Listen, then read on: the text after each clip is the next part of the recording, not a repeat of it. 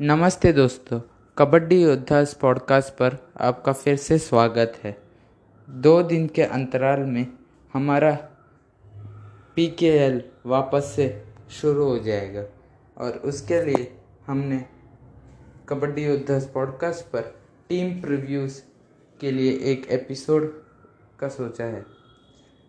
तो team preview start करने से पहले मैं कहना चाहता हूँ कि अब कबड्डी योद्धास पॉडकास्ट आपको स्पॉटिफाई, एंकर और गूगल पॉडकास्ट पर भी सुनने मिलेगा, तो प्लीज़ वहाँ पर भी सुनिए।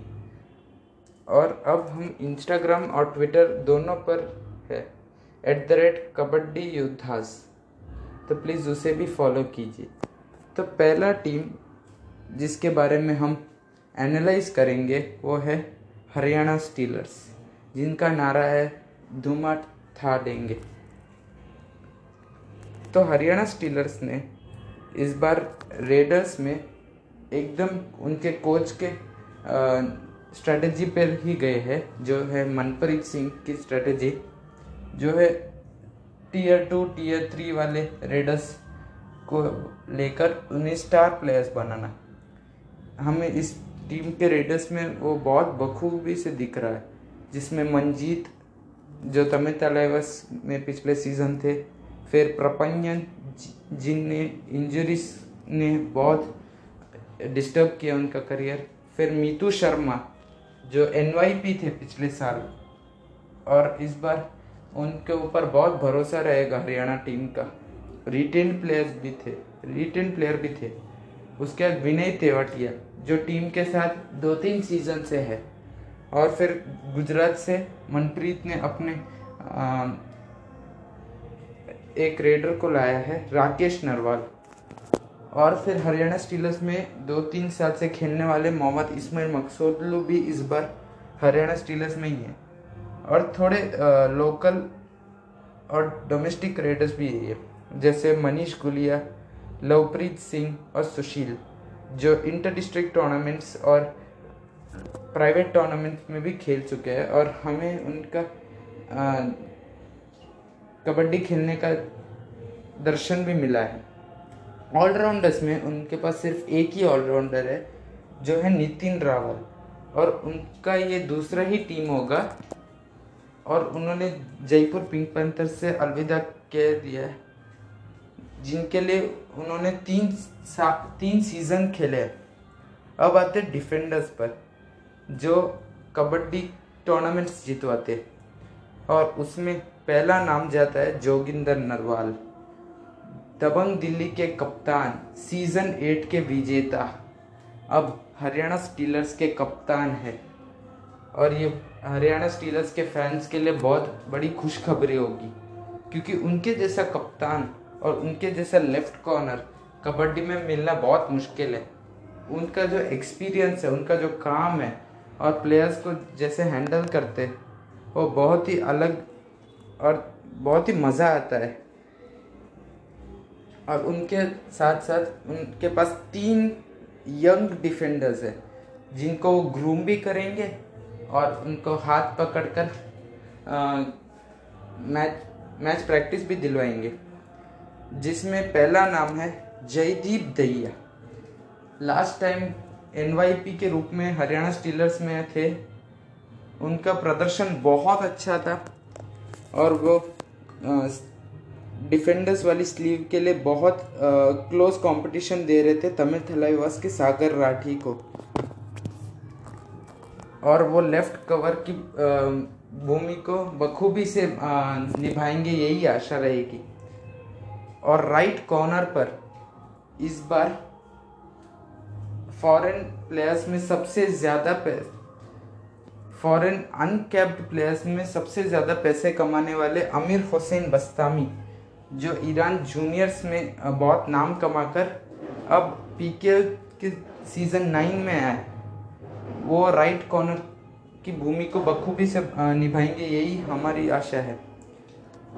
और अब हो गया लेफ्ट कवर, राइट कॉर्नर और लेफ्ट कॉर्नर पर। राइट कवर पर उनके पास है मोहित नांदल, जो जयदीप के साथ पिछले सीज़न हरियाणा के लिए एक बहुत अच्छा डुओ बनकर उभरे थे। तो इनका डिफेंस सॉर्टेड, रेडर सॉर्टेड, कोई नामी गिरामी स्टार प्लेयर नहीं है सिवाय जोगिंदर नरवाल, जो अभी ढलती उम्र में और करियर के एंड में है। उनके अलावा बाकी सब कोई स्टार प्लेयर्स नहीं है। तो ये मनप्रीत जी की स्ट्रेटेजी क्या उन्हें अपने पहले फाइनल्स पर लेकर जाएगी और हरियाणा के लोगों की जो ट्रॉफी उठाने की जो चाह है उसको बखूबी से निभाएगी। यही इस PKL सीज़न 9 में हमें देखने मिलेगा। दूसरी टीम पर नज़र घुमाते तो आता है जयपुर पिंक पैंथर्स, जिन्होंने रेडर्स के नाम पर एक अंबार लगाया है। शुरुआत करते हैं रिटेन्ड प्लेयर से। अर्जुन देशवाल 1 करोड़ प्लस में रिटेन्ड हुए थे प्लेयर, और बहुत सही मायने में उन्हें मेन रेडर कहा गया है। और उनके साथ अब है वी अजीत कुमार, जो यू मुंबई में पिछले साल बहुत अच्छा रोल निभाए थे साथ ही रेडर्स के साथ, जैसा अभिषेक सिंह। इस बार वी अजीत कुमार अर्जुन देशवाल के चाहे सेकंड रेडर हो, पर उनका भी रोल बहुत क्रूशल है। अब चलते हैं उस नाम पर जिसने कबड्डी के दुनिया में बहुत साल तक नाम कमाया है और पूरे कबड्डी की दुनिया को हक्का बक्का कर दिया है। राहुल चौधरी इस बार जयपुर पिंक पैंथर्स में आए हैं 10 लाख के। राहुल चौधरी, उनका डू और डाई सीजन बहुत ही क्रूशल है उनके लिए, और इस बार जयपुर पिंक पैंथर्स में थर्ड रेडर की जगह के लिए उन्होंने आंखें जकड़ के रखी होगी। तो रेडर्स तो सॉर्टेड है और रेडर्स की लाइनअप भी अच्छी है, कंसिडरिंग कि राहुल चौधरी पूरे सीज़न फिट रहेंगे और वो फॉर्म में रहेंगे। अब चलते हैं डिफेंडर्स पे, और डिफेंडर्स का बहुत ही अतरंग सॉर्ट ऑफ प्रॉब्लम है इनका right side of defence sorted है, जिसमें इन्होंने कप्तान सुनील कुमार को 90 लाख में राइट कवर के लिए खरीदा है, और राइट कॉर्नर में रिटेन किए हुए साहुल कुमार, जो यूपी के डिफेंडर है, और उन्होंने अच्छा प्रदर्शन भी दिखाया राहुल चौधरी के साथ नेशनल गेम्स में। तो right part of the defence cover है। अब लेफ्ट पार्ट में चले तो बहुत ही यंग प्लेयर्स पर पैसा डाला है, जैसे रेजा मीरा बाघेरी जो लेफ्ट कवर में है, वूसन को जो थोड़े मैचेस खेले थे जयपुर पिंक पैंथर्स के लिए, वो भी लेफ्ट कवर की भूमिका निभाते हैं। कोई लेफ्ट कॉर्नर में बहुत ही यंग डिफेंडर्स है, अंकुश राठी, आशीष बजाज। वो हमें पता है कि NYPs इसमें और भी जान डालते, पर NYPs क्योंकि हमें नहीं पता है, ज़्यादा उनका डेटा नहीं है अवेलेबल, इसके लिए अभी हम रिस्क नहीं ले सकते और बता नहीं सकते कि कौन सा NYP कौन सा रोल फिल करेगा। पर ये चिंता रहेगा JPP को कि लेफ़्ट साइड का डिफेंस अगर कोई NYP नहीं भर पाया तो उस डिफेंस में कितना बड़ा होल रहेगा और ओपोजिशन टीम्स को कितना बड़ा अपॉर्चुनिटी रहेगा। तो डिसेंट टीम है, प्लेऑफ्स में जाने वाली टीम नहीं लग रही है JPP, पर लेट्स सी, कबड्डी है, नहीं कह सकते कौन ऊपर आता है कौन नीचे जाता है। अब नॉर्थ की एक और टीम पर नज़र घुमाते हैं, यूपी योद्धा। और योद्धाओं ने ऑक्शन में योद्धाओं जैसा काम किया। प्रदीप नरवाल को 90 लाख में RTM करना बहुत ही अच्छा मूव था, और जिससे उनका मेन रेडर का प्रॉब्लम सॉल्व हो गया। जहां लोग 1 करोड़, 1.5 करोड़, 2 करोड़ तक देने लगे थे, यूपी ने शांति से, सरलता से 90 लाख में अपने मेन रेडर को वापस ले लिया। उसके साथ साथ नितिन तोमर जो एक्सपीरियंस्ड हेड, कैप्टनसी फिगर और ऑलराउंडर नितिन तोमर को सिर्फ 10 लाख में लिया। चाहे उनका फॉर्म 2-3 साल से पुणेरी पलटन में अच्छा नहीं था, हमें ये भी याद रखना चाहिए कि उनके ऊपर कैप्टनसी का भार था। तो नितिन तोमर इस बार कैप्टनसी के बिना क्या खुल के खेल सकते, ये देखना बहुत ज़रूरी है। रेडर्स की तिगड़ी में मेन प्लेयर और जिसको मैं इस बार एक टॉप 5 रेडर्स की कैटेगरी में डालना चाहता हूँ, जो है सुरेंद्र गिल। पिछले सीज़न जो सुरेंद्र गिल ने किया है वो काबिल तारीफ था। उन्होंने प्रदीप नरवाल की शैडो में नहीं थे, वो प्रदीप नरवाल सुरेंद्र गिल की शैडो में थे, ऐसा हाल हो गया था। क्योंकि सुरेंद्र ने जो प्रदीप का होल कवर अप किया है, बहुत अच्छा, बहुत अच्छा।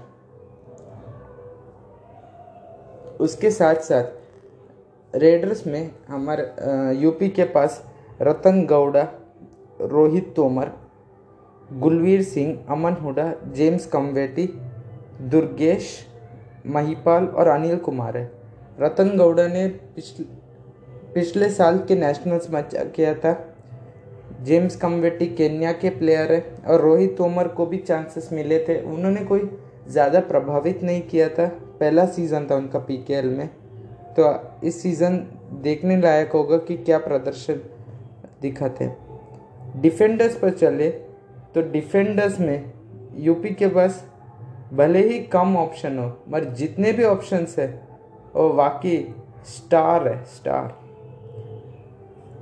उनका लेफ्ट साइड में शुभम बालियन कवर्स और सुमित कॉर्नर्स, दोनों यंग और दोनों जोशीले और दोनों इन फॉर्म प्लेयर्स। और फिर right side of the defence में नीतीश कुमार कॉर्नर संभालते हुए और कप्तानी भी संभालते हुए इस सीज़न, जो उनका 3रा सीज़न होगा एज कैप्टन। पिछले 2 सीजन्स में उन्होंने यूपी को प्लेऑफ्स में लेके गए। इस बार देखना होगा क्या वो फाइनल्स की ट्रॉफी छू पाएंगे। और फिर आशु सिंह जो यंग प्लेयर है, इमर्जिंग प्लेयर, और राइट कवर्स की भूमिका निभाएंगे। राइट कॉर्नर में एक ऐसा पिक है जो बहुत सस्ते में आया है, पर अगर नीतीश कुमार को कुछ इंजरी हुई तो जिस प्लेयर में भरोसा डाला है वो बखूबी से निभा सकते हैं, जो है आबोजार मिखानी, जो ईरान के राइट कॉर्नर डिफेंडर है। उनका बंगाल वॉरियर्स से कोई ज़्यादा खास प्रदर्शन नहीं था, पर सीज़न 5 में गुजरात फॉर्चून जायंट्स और सीज़न 6 और 7 में तेलुगु टाइटन से बहुत अच्छा प्रदर्शन था। तो as a backup defender 10 lakh में बहुत अच्छा पिक है। उसके साथ साथ लेफ्ट कॉर्नर के लिए जयदीप, जो पटना के साथ पहले खेल चुके हैं, और लेफ्ट कवर में बाबू मुरुगसन को एज बैकअप लिया है। ऑलराउंडर्स में इनके पास यंग ऑलराउंडर्स है, जिसमें नितिन पनवर और गुरदीप जो उनके साथ पिछले सीज़न भी थे, और नेहल देसाई जो गोवा के कप्तान भी थे, वो भी इस बार यूपी की टीम में। अब चलते दबंग दिल्ली केसी कप्तान Naveen, raider Naveen, express Naveen, third raider से NYP से मेन रेडर से स्टार रेडर से कप्तान रेडर। क्या जर्नी। PKL का पहला खुद के कैंप से आया हुआ स्टार नवीन कुमार, उस लड़के के ऊपर पूरा भार दिल्ली का। उसके साथ इस बार सिर्फ विजय मलिक जो उसका साथ दे पाएगा। क्योंकि बाकी रेडर्स या तो बहुत यंग है या इनएक्सपीरियंस्ड है। तो ये दिल्ली के लिए पहली चुनौती ये है कि उनके पास थर्ड रेडर के लिए कोई सुनिश्चित प्लेयर नहीं है जिसने पक्का किया हो अपना स्पॉट। अब चलते डिफेंस पे। तो डिफेंस में दिल्ली ने बहुत टाइम बाद यंग डिफेंस में पैसे डाले, जिसमें left side of the defence में अनिल कुमार जो दिल्ली में थे वो वापस आ गए, और संदीप धुल को जेपीपी से 40 लाख में लिए, जो उप कप्तान भी रहेंगे इस टीम के और लेफ्ट कॉर्नर की कमान भी संभालेंगे। राइट साइड में राइट कॉर्नर में अमित हुड्डा जो संदीप धुल के जेपीपी के पार्टनर थे वो भी इस टीम में, और राइट कवर में 64 लाख देकर रवि कुमार को लिया है। वो एक थोड़ा गैम्बल लगा पर देखते हैं, क्योंकि रवि कुमार को इस बार बहुत सारे चांसेस मिल सकते हैं इस टीम में, क्योंकि वो एक्सपीरियंस्ड राइट कवर है। उसके साथ साथ जोगिंदर नरवाल के बेटे विनय नरवाल जो पिछली बार विजेता टीम के साथ थे वो भी है, और वो लेफ्ट कॉर्नर की भूमिका निभा सकते हैं, और संदीप धुल के बैकअप भी रहेंगे। और उसके साथ साथ कृष्ण धुल जो राइट कॉर्नर में अमित हुड्डा के बैकअप में रहेंगे, यंग डिफेंडर है। और फिर बांग्लादेश से मोहम्मद लिटोन अली और विजय रेधु जो राइट कॉर्नर और लेफ्ट कॉर्नर की भूमिका निभाएंगे। ऑलराउंडर्स में विजय ने पिछले सीज़न के फाइनल्स में बता दिया कि वो कैसे प्लेयर है, और इस बार उनके प्रदर्शन से हमें और पता चलेगा कि विजय क्या स्टार ऑलराउंडर है जो मंजीत और संदीप नरवाल जैसे लोग थे वैसे। और इसके अलावा रेज़ा कटोली निजाद भी ईरान के प्लेयर है, और तेजस पाटिल भी इस टीम में है ऑलराउंडर्स में।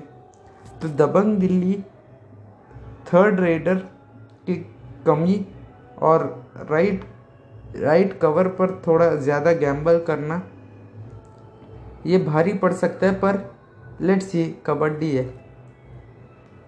और अब अगले टीम में पर नज़र घुमाएं तो गुजरात जायंट्स, पटना के फाइनलिस्ट कोच, 3 बार टाइटल उठाने वाले कोच इस बार गुजरात में आ चुके हैं। वो है राम मेहर सिंह। गुजरात जायंट्स ऑक्शन में जाने से पहले उन्होंने सिर्फ एचएस राकेश को रिटेन किया था। हाईली स्किल्ड राकेश उनका इकलौता रेडर। उसके साथ साथ उन्होंने ऑक्शन में सोनू जागलान, प्रदीप कुमार, CR66, महेंद्र राजपूत, डॉनजन ली जो कोरिया के प्लेयर है, पूर्ण सिंह, सवी नरवाल, प्रतीक दहिया जो दीपक निवास हुड्डा के रिश्तेदार है, सोहित मलिक, सोनू सिंह और गौरव चिक्कारा को भी लिया है। कप्तान CR66 चाहे बेस प्राइस पर लिया हो, पर कप्तान CR66 उनके लिए एक नया शुरुआत होगा इस टीम में अंडर राम मेहर सिंह।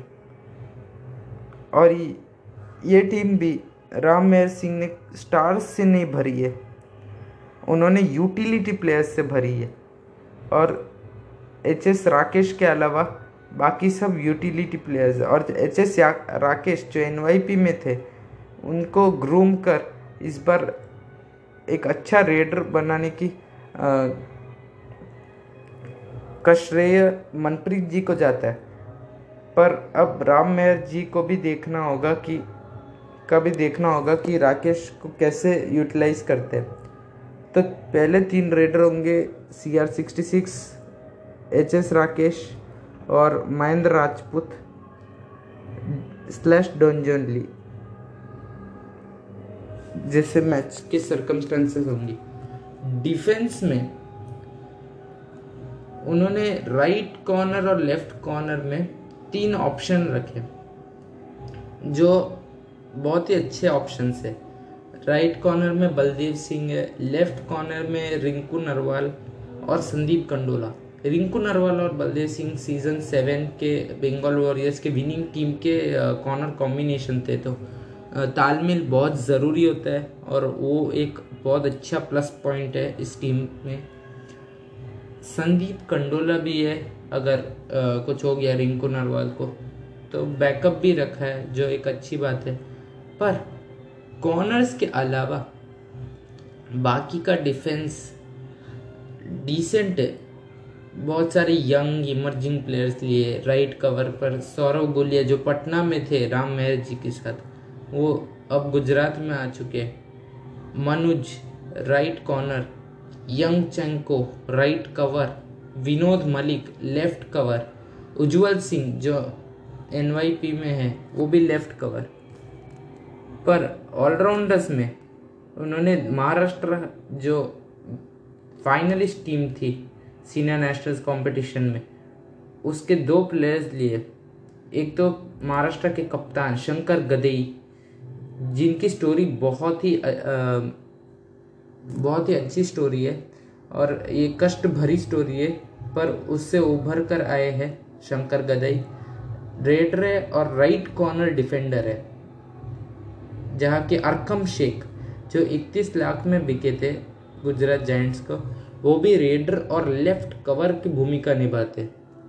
तो देखना होगा कि CR66 इन दोनों ऑलराउंडर्स को कैसे इस टीम में जगह देंगे। और अरकम शेख लेफ्ट कवर पर एक श्योर शॉट हो सकते हैं। शंकर गदेई बलदेव सिंह के बैकअप हो सकते हैं, क्योंकि राइट कॉर्नर में उनके बलदेव के अलावा सिर्फ मनुज और शंकर गदेई ही है, और रोहन सिंह भी इस टीम में है। तो गुजरात की टीम भी डिसेंट लग रही है। लेट्स सी कैसा करते हैं। अब चलते हैं पटना पायरेट्स। हम पटना पायरेट्स के raiders Sachin Tanwar RTM 80 lakh. Ravi Shetty sir ने सचिन तंवर को RTM कर लिया और रोहित गुलिया को लिटरली बेस्ट प्राइस पर ले लिया। पर उससे पहले उन्होंने डिफेंस को रिटेन कर दिया।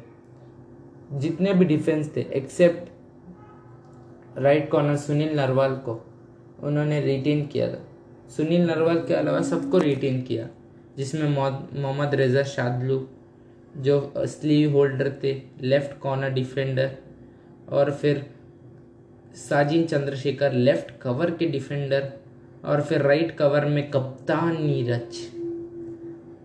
पिछले साल प्रशांत कुमार राय के उप कप्तान थे, पर इस बार कप्तानी का भार नीरज के ऊपर है। तो देखते हैं नीरज इस बार कैसा प्रदर्शन करते हैं। तो इस डिफेंस ने सीजन 8 में सारे रेडर्स की बैंड बजा दी थी। सुनील, नीरज, रेजा शादली और साजिद। और अब रेडर्स, इस टीम की raiders. Sachin Tanwar star raider है, इसमें कोई दोहराई नहीं है। पर सचिन तंवर के अलावा कौन है इस टीम? रोहित गुलिया, जिनका फॉर्म डगमगाया था पिछले सीजन हरियाणा के लिए। उसके अलावा बहुत ही यंग रेडर्स है। विश्वास गौड़ा, मोनू इनके 3rd रेडर हो सकते हैं। पर और इसके साथ साथ उन्होंने सुकेश हेगड़े को भी लिया है ऑक्शन के बाद। पर मोनू या सुकेश हेगड़े में इनका 3rd रेडर है, जो कि डिसेंट है।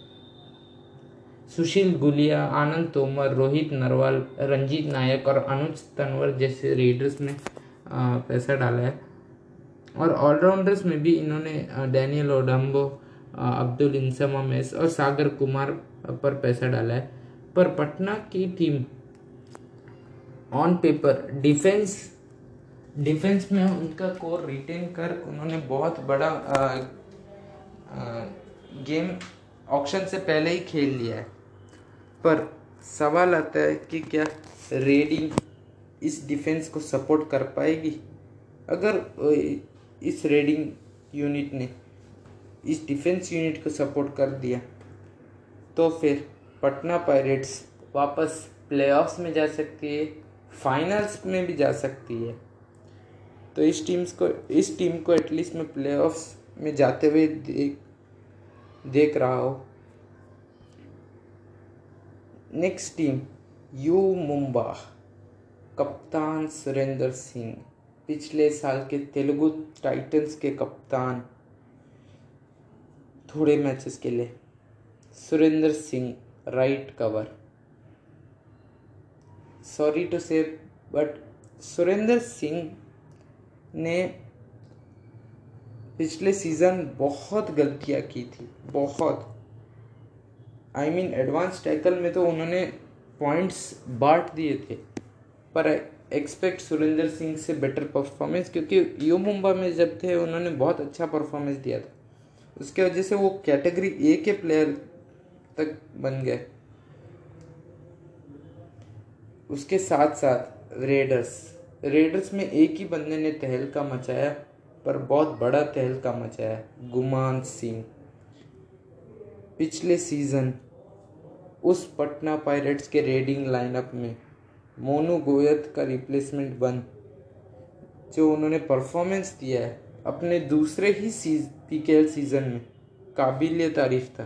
पर उसके लिए 1.22 करोड़ देना बहुत ज़्यादा हो। आई नो कि वो पवन सहरावत के लिए जा रहे थे, पर गुमान सिंह पर आधे सीजन के परफॉर्मेंस के ऊपर आपने 1.25 करोड़ दे दिया, जो कि बहुत बड़ा रकम है PKL में। तो इस पैसे के एक्सपेक्टेशंस में क्या ये ऊपर उठेंगे और यू मुंबा के लिए स्टार रेडर बनेंगे, ये बड़ा सवाल है। उसके साथ साथ यू मुंबा ने आशीष नरवाल जो हरियाणा स्टीलर्स के लिए खेलते थे, शिवम, अंकुश नरवाल, कमलेश, प्रणय राणे, सचिन बिदान, रूपेश, जय भगवान और हैदर अली इकरामी को भी लिया है। डिफेंस में यू मुंबा हमेशा यंग डिफेंस रिटेन करती आई है और इस बार भी उन्होंने वही किया है। पिछले सीजन के स्टार रिंकू शर्मा जो राइट कॉर्नर में फजल के साथ बहुत अच्छी जोड़ी बनाए थे, इस बार उन्हें मोस्ट ऑफ द काम खुद ही करना पड़ेगा, क्योंकि अब कोई एक्सपीरियंस्ड हेड नहीं है सुरेंद्र के अलावा, और कॉर्नर्स में वो सबसे एक्सपीरियंस्ड है। तो right side of the defence experience से भरा है, पर लेफ्ट साइड में हरिंद्र कुमार जो अब फिर से सुरेंद्र सिंह के साथ जोड़ी बनाकर डिफेंस करेंगे और कवर्स जैसे इम्पोर्टेंट पार्ट को बचाएंगे। ये बहुत अच्छा डिसीजन था यू मुंबा का कि एक्सपीरियंस्ड लोगों को खरीदना डिफेंस में, स्पेशली कवर्स पर। लेफ्ट कॉर्नर के लिए इनके पास 2 ऑप्शन है, जिसमें मोस्ट प्रोबेबली किरण मगर जो महाराष्ट्र और मुंबई से संबंध रखते उन्हें खिलाने का सोच होगा। तो इस टीम की मैं स्टार्टिंग 7 बनाऊं तो गुमान सिंह, आशीष नरवाल और जय भगवान या हैदर अली इकरामी में से कोई एक। डिफेंस में right corner Rinku Sharma, right cover Surender Singh कप्तान, लेफ्ट कवर हरिंद्र कुमार और लेफ्ट कॉर्नर में किरण मगर। ये वापस इन्होंने यूथ टीम बनाई है। इस टीम को मैं क्वालिफाई होते हुए नहीं देखता हूँ। अगर हो गए तो बहुत अच्छी बात है, पर मोस्ट सर्कमस्टेंसेस में ये 7 के नीचे रैंक करने वाली साइड्स में आ सकती है। अब चलते one of the best teams इस सीजन की, पुणेरी पल्टन रेडर्स। 2 NYPs को पिछले सीजन खरीदा था, वो स्टार रेडर्स बन चुके हैं, उन्हें रिटेन भी किया है बहुत ही कम दामों में। उसके साथ पंकज मोहिते जैसे यंग रेडर को भी रिटेन किया है। तो उनका यंग रेडिंग ट्रायल तो हो गया था मोहित गोयत, असलम इनामदार और पंकज मोहिते में, जो बहुत अलग अलग स्ट्रेंथ देते हैं एक रेडिंग यूनिट को। पर जो एक्सपीरियंस की कमी थी, जो नितिन तोमर के जाने से हुई थी रेडिंग यूनिट में, उसको कैसे भरा है मोहम्मद इस्माइल नबी बख्श। जी हाँ, मोहम्मद इस्माइल नबी बख्श पुणेरी पल्टन इस बार है, और वो इस टीम में as a raider most probably रहेंगे। और उनका काम मोस्टली इन यंग बच्चों को अपने एक्सपीरियंस से गेम खिलाना है और हाथ पकड़कर उन्हें आगे भी बढ़ाना है। इसके साथ साथ डिफेंस तो डिफेंस में उन्होंने सोमवीर को रिटेन किया था और अभिनेश को रिटेन किया था, जो कि बहुत अच्छा डिसीजन है। उसके साथ उन्होंने ऑक्शन में सुल्तान को लिया है, सुल्तान फजल अत्राचली, कप्तान इस टीम के। फजल अत्राचली लेफ्ट कॉर्नर में पूरी डिफेंस के लिए एक बहुत बड़ा एसेट बनेंगे, as a captain, as a defender. उनकी इंस्ट्रक्शंस टू द पॉइंट है, कोई बकवास नहीं, कुछ नहीं, टू द पॉइंट। और left side of the defence में और कॉर्नर्स में बहुत बड़ा रोल खेलने वाले। तो इस टीम की स्टार्टिंग 7 बनाए तो मोहित गोयत, असलम इनामदार, मोहम्मद इस्माइल नबी बख्श। फिर डिफेंस में लेफ्ट कॉर्नर में फजल अत्राचली कप्तान, लेफ्ट कवर्स में संकेत सावंत, राइट कवर्स में बाला साहेब यादव। और संकेत सावंत और बाला साहेब यादव की जोड़ी वापस हमें रेगुलरली खेलते हुए दिख सकती है। या राइट कवर पर अभिनेश नादराजन भी खेल सकते हैं, जो रिटेन प्लेयर थे। और राइट कॉर्नर पर सोमवीर गुलिया, जिन्होंने अपने पिछले साल के प्रदर्शन से फाइनली किसी टीम में रिटेन हुए, और सीजन 5 तेलुगु टाइटंस के बाद उनका पहला अच्छा परफॉर्मेंस पिछले सीजन ही आया था। इस साल भी हम वही एक्सपेक्ट करते हैं। और ये फाइनल्स वाली टीम है मोस्ट प्रोबेबली जो इन्होंने टीम बनाई है। अब चलते हैं तमिल थलाइवास। पवन कुमार सहरावत 2.26 करोड़ रुपये। एक प्लेयर, कप्तान, raider, star raider Tamil Thalaivas ने। ये बहुत बड़ा पंट खेला है तमिल थलाइवास ने, पर तमिल थलाइवास के पास रेडिंग डुओ है, पवन सहरावत उनके star raider, main raider top raids के लिए, और फिर डू और डाई स्पेशलिस्ट के लिए अजिंक्य पवार, जिन्होंने पिछले सीजन मिड सीजन में आकर उन्होंने अपना प्रदर्शन बिखेरा था, बहुत अच्छे रंग में लग रहे थे।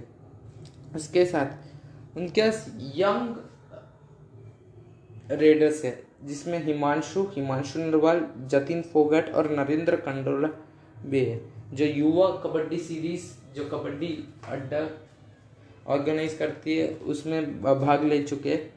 डिफेंस में उन्होंने orange sleeve holder Sagar Rathee, जो राइट कॉर्नर पर खेलते, उनको रिटेन किया था। उसके बाद राइट कवर पर उन्होंने एम अभिषेक जो यंग प्लेयर है उन्हें भी रिटेन किया था। तो अगर हम इस टीम का स्टार्टिंग 7 बनाए तो फिर पवन सहरावत, अजिंक्य पवार और हिमांशु हो सकते थर्ड रेडर। डिफेंस में right side of the defence में सागर राठी राइट कॉर्नर और राइट कवर पर एमजेड अभिषेक, लेफ्ट कवर पर मोहित जाखड़ जिन्होंने पिछले सीजन सुरजीत के साथ अच्छा रोल निभाया था। और फिर लेफ्ट कॉर्नर पर साहिल गुलिया मोस्ट प्रोबेबली खेलेंगे या हिमांशु यादव। तो इस टीम से मुझे एक प्रॉब्लम है जो दूसरे टीमों ने बहुत अच्छे से निभाया है और जो अभी आएंगे कि इन्होंने थर्ड रेडर कोई एक्सपीरियंस नहीं लिया। क्योंकि अगर आप एक थर्ड रेडर जो एक्सपीरियंस कप्तान फिगर हो तो आप उसे कप्तान बनाकर पवन सहरावत जैसे स्टार प्लेयर्स को खुलकर खेलने दे सकते हो, जिससे उनका मनोबल भी नहीं टूटेगा और फिर वो खुल के पॉइंट्स लेकर आएंगे, जो कि कैप्टनसी और पैसे के प्रेशर पर एक प्लेयर से नहीं हो पाएंगे। तो यही मेरा सजेशन था। अब चलते हैं बंगाल वॉरियर्स सीजन 7 चैंपियंस। और इस सीजन क्या किया है बंगाल वॉरियर्स? मणिंदर सिंह, श्रीकांत यादव, दीपक निवास हुड्डा, ये होगी उनकी रेडिंग ट्रायो। कितने सीजन्स में हमने बहुत अलग अलग रेडिंग ट्रायोज, रेडिंग डुओज देखे, पर अगर कोई टॉप 5 में रेडिंग डुओज चाहिए तो मणिंदर सिंह और दीपक निवास हुड्डा दोनों का जेपीपी से कुछ संबंध है, पर बंगाल वॉरियर्स में एक साथ आकर इस बार वो रेडिंग डुओ बनाएंगे श्रीकांत यादव के साथ, जिनका प्रदर्शन ऊपर नीचे रहा है, पर इस बार श्रीकांत यादव भी उन स्टार प्लेयर्स से अलग हटकर अपना परफॉर्मेंस भी दिखाएंगे, यही हम आशा करते हैं। डिफेंस में बहुत ही अतरंग सा स्ट्रेटेजी लगाया है बंगाल वॉरियर्स ने। उन्होंने 3 लेफ्ट कॉर्नर डिफेंडर्स लिए, जिसमें कोई एक ही खेल सकता है, और वो 3 लेफ्ट कॉर्नर डिफेंडर्स में तीनों एक्सपीरियंस्ड बंदे लिए। Girish Ernak obviously legend, Puneri Paltan season 5 कोई घुमा के देख ले। फिर सुरेंद्र नाडा, कोई डाउट ही नहीं है इनके कैपेबिलिटी पे। और अमित शिवरन जो सीजन 6 सीजन 7 में बेंगलुरु बुल्स के लेफ्ट कॉर्नर को बहुत अच्छे से संभाला है, अब इस टीम में आए। मोस्ट प्रोबेबली सुरेंद्र नाडा खेलते हुए दिख सकते हैं इस टीम में as left corner. Left cover पर मोस्ट प्रोबेबली परवीन सतपाल खेलेंगे। राइट कॉर्नर पर विनोद कुमार जो यू मुंबई में भी थे और पटना पायरेट्स में भी थे, वो इस बार खेलते हुए दिख सकते हैं। और फिर राइट कॉर्नर पर विनोद कुमार और राइट कवर पर हमें आशीष सांगवान खेलते हुए दिख सकते हैं। तो इनका starting 7 most probably Maninder Singh, Deepak Niwas Hooda, Shrikant Yadav raiding trio. फिर डिफेंस में लेफ्ट कवर्स पर परवीन सतपाल, लेफ्ट कॉर्नर पर सुरेंद्र नाडा, राइट कवर्स पर आशीष सांगवान और राइट कॉर्नर पर विनोद कुमार। और एक लेफ्ट कवर में सुलेमान पहलवानी करके ईरान के डिफेंडर है। 2016 गेम्स में कबड्डी वर्ल्ड कप में उन्होंने बहुत अच्छा प्रदर्शन दिखाया था जो अहमदाबाद में हुआ था। अब उन्हें खरीदा जा रहा है और उनको एक बार ट्राई कर सकते हैं क्योंकि वो अच्छे ऑप्शन है।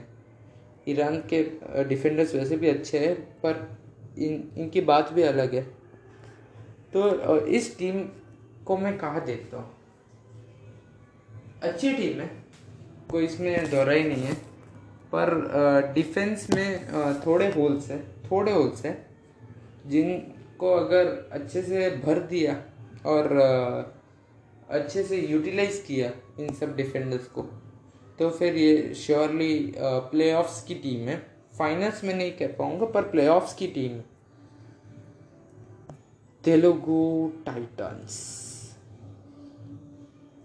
पुनेरी पल्टन के साथ साथ इनको मैं टॉप 2 टीम्स में रखता हूँ, क्योंकि इनके पास रेडिंग में कितने लोग, रेडिंग में अभिषेक सिंह जो बहुत ही सस्ते प्राइस में मिले हैं मंजीत छिल्लर को, अभिषेक सिंह, सिद्धार्थ देसाई, मोनू गोयत, ये हुई रेडिंग ट्रायो, कोई तोड़ नहीं है। इसके बाद रेडिंग ट्रायो का backup Rajnish Dalal, Ankit Beniwal, retained players. अब अगर आपके पास ऐसे रेडर्स हैं तो फिर डिफेंडर्स के पसीने छूट जाएंगे। उसके बाद डिफेंस में कप्तान रविंदर पहल, राइट कॉर्नर पर, राइट कवर पर सुरजीत सिंह जो तमिल तलाइवास के कप्तान थे पिछले सीजन। फिर परवेश भैसवाल लेफ्ट कवर, और सुनील परवेश की जोड़ी गुजरात जायंट्स से टूटकर जेपीपी और तेलुगु टाइटंस में आ गई। परवेश भैसवाल और फिर विशाल भारद्वाज जो पुनेरी पल्टन के थोड़े समय के लिए कप्तान थे और लेफ्ट कॉर्नर डिफेंडर। और इसके बाद इनके backups Adarsh T left corner जिन्होंने अच्छा प्रदर्शन दिखाया था पिछले सीजन, और फिर मोहम्मद शियास जो लेफ्ट कॉर्नर डिफेंडर है, केरल से है और उनका प्रदर्शन भी अच्छा था।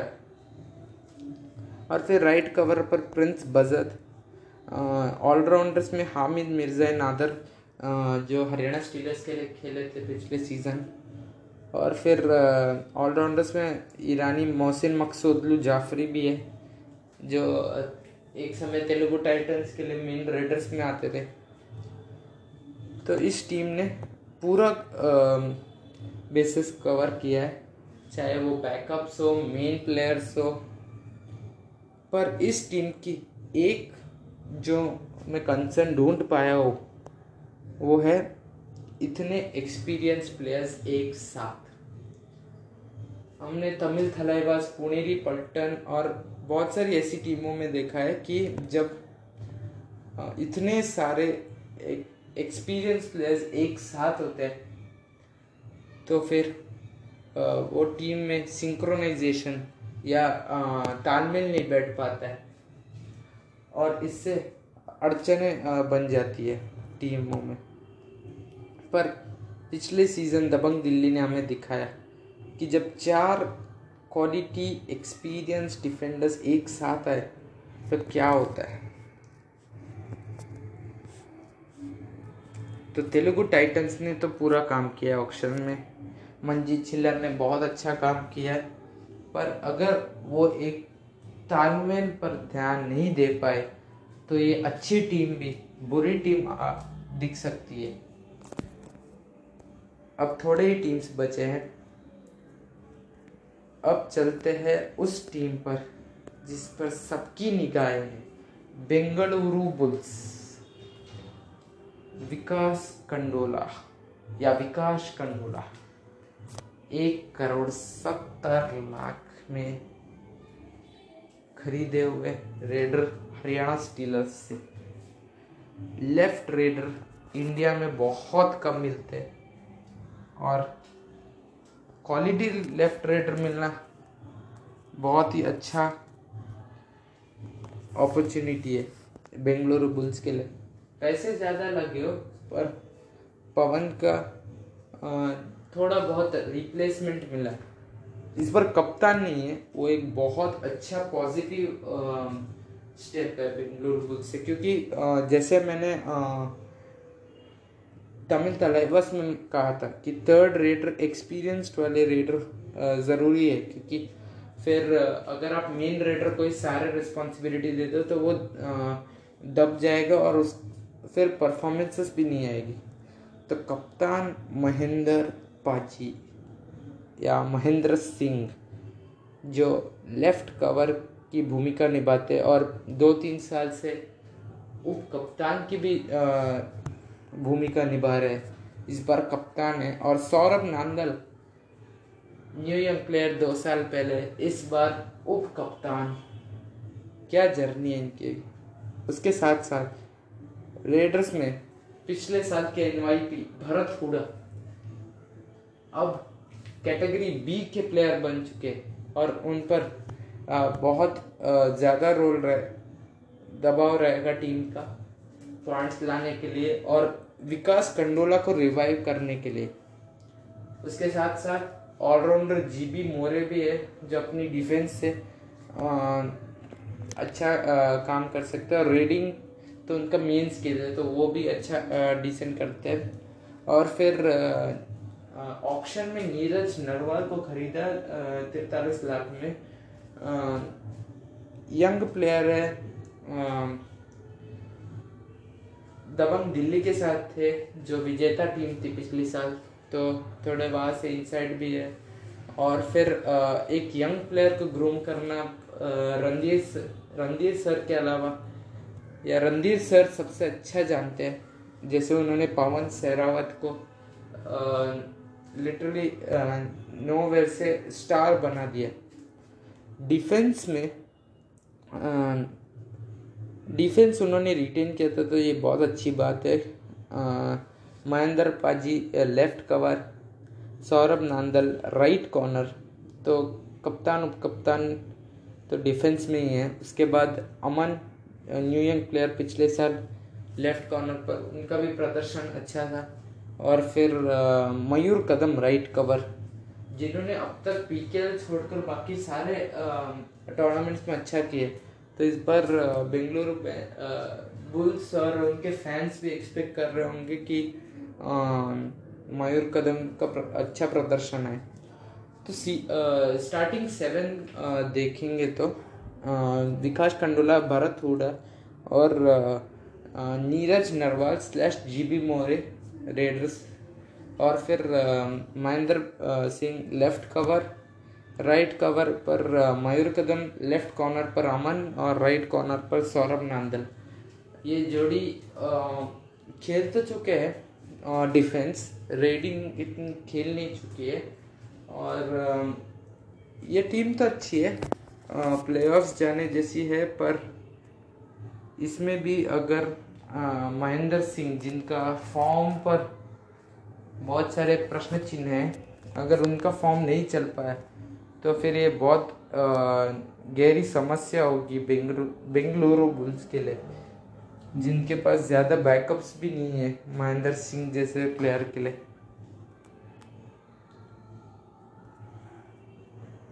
हमने सब टीम्स को कवर कर लिया है और हमें प्लीज़ सोशल मीडिया पर टैग कीजिए @कबड्डी योद्धास, और हम आपको रिप्लाई भी देंगे। Please rate and review the show. आपको अच्छा लगा तो प्लीज़ रेटिंग भी दीजिए और हमें सजेशंस भी दीजिए कि इस पीकेएल सीज़न में हम और क्या क्या करें। Thank you, good night. Kabaddi योद्धा पॉडकास्ट, खेल कबड्डी ले पंगा।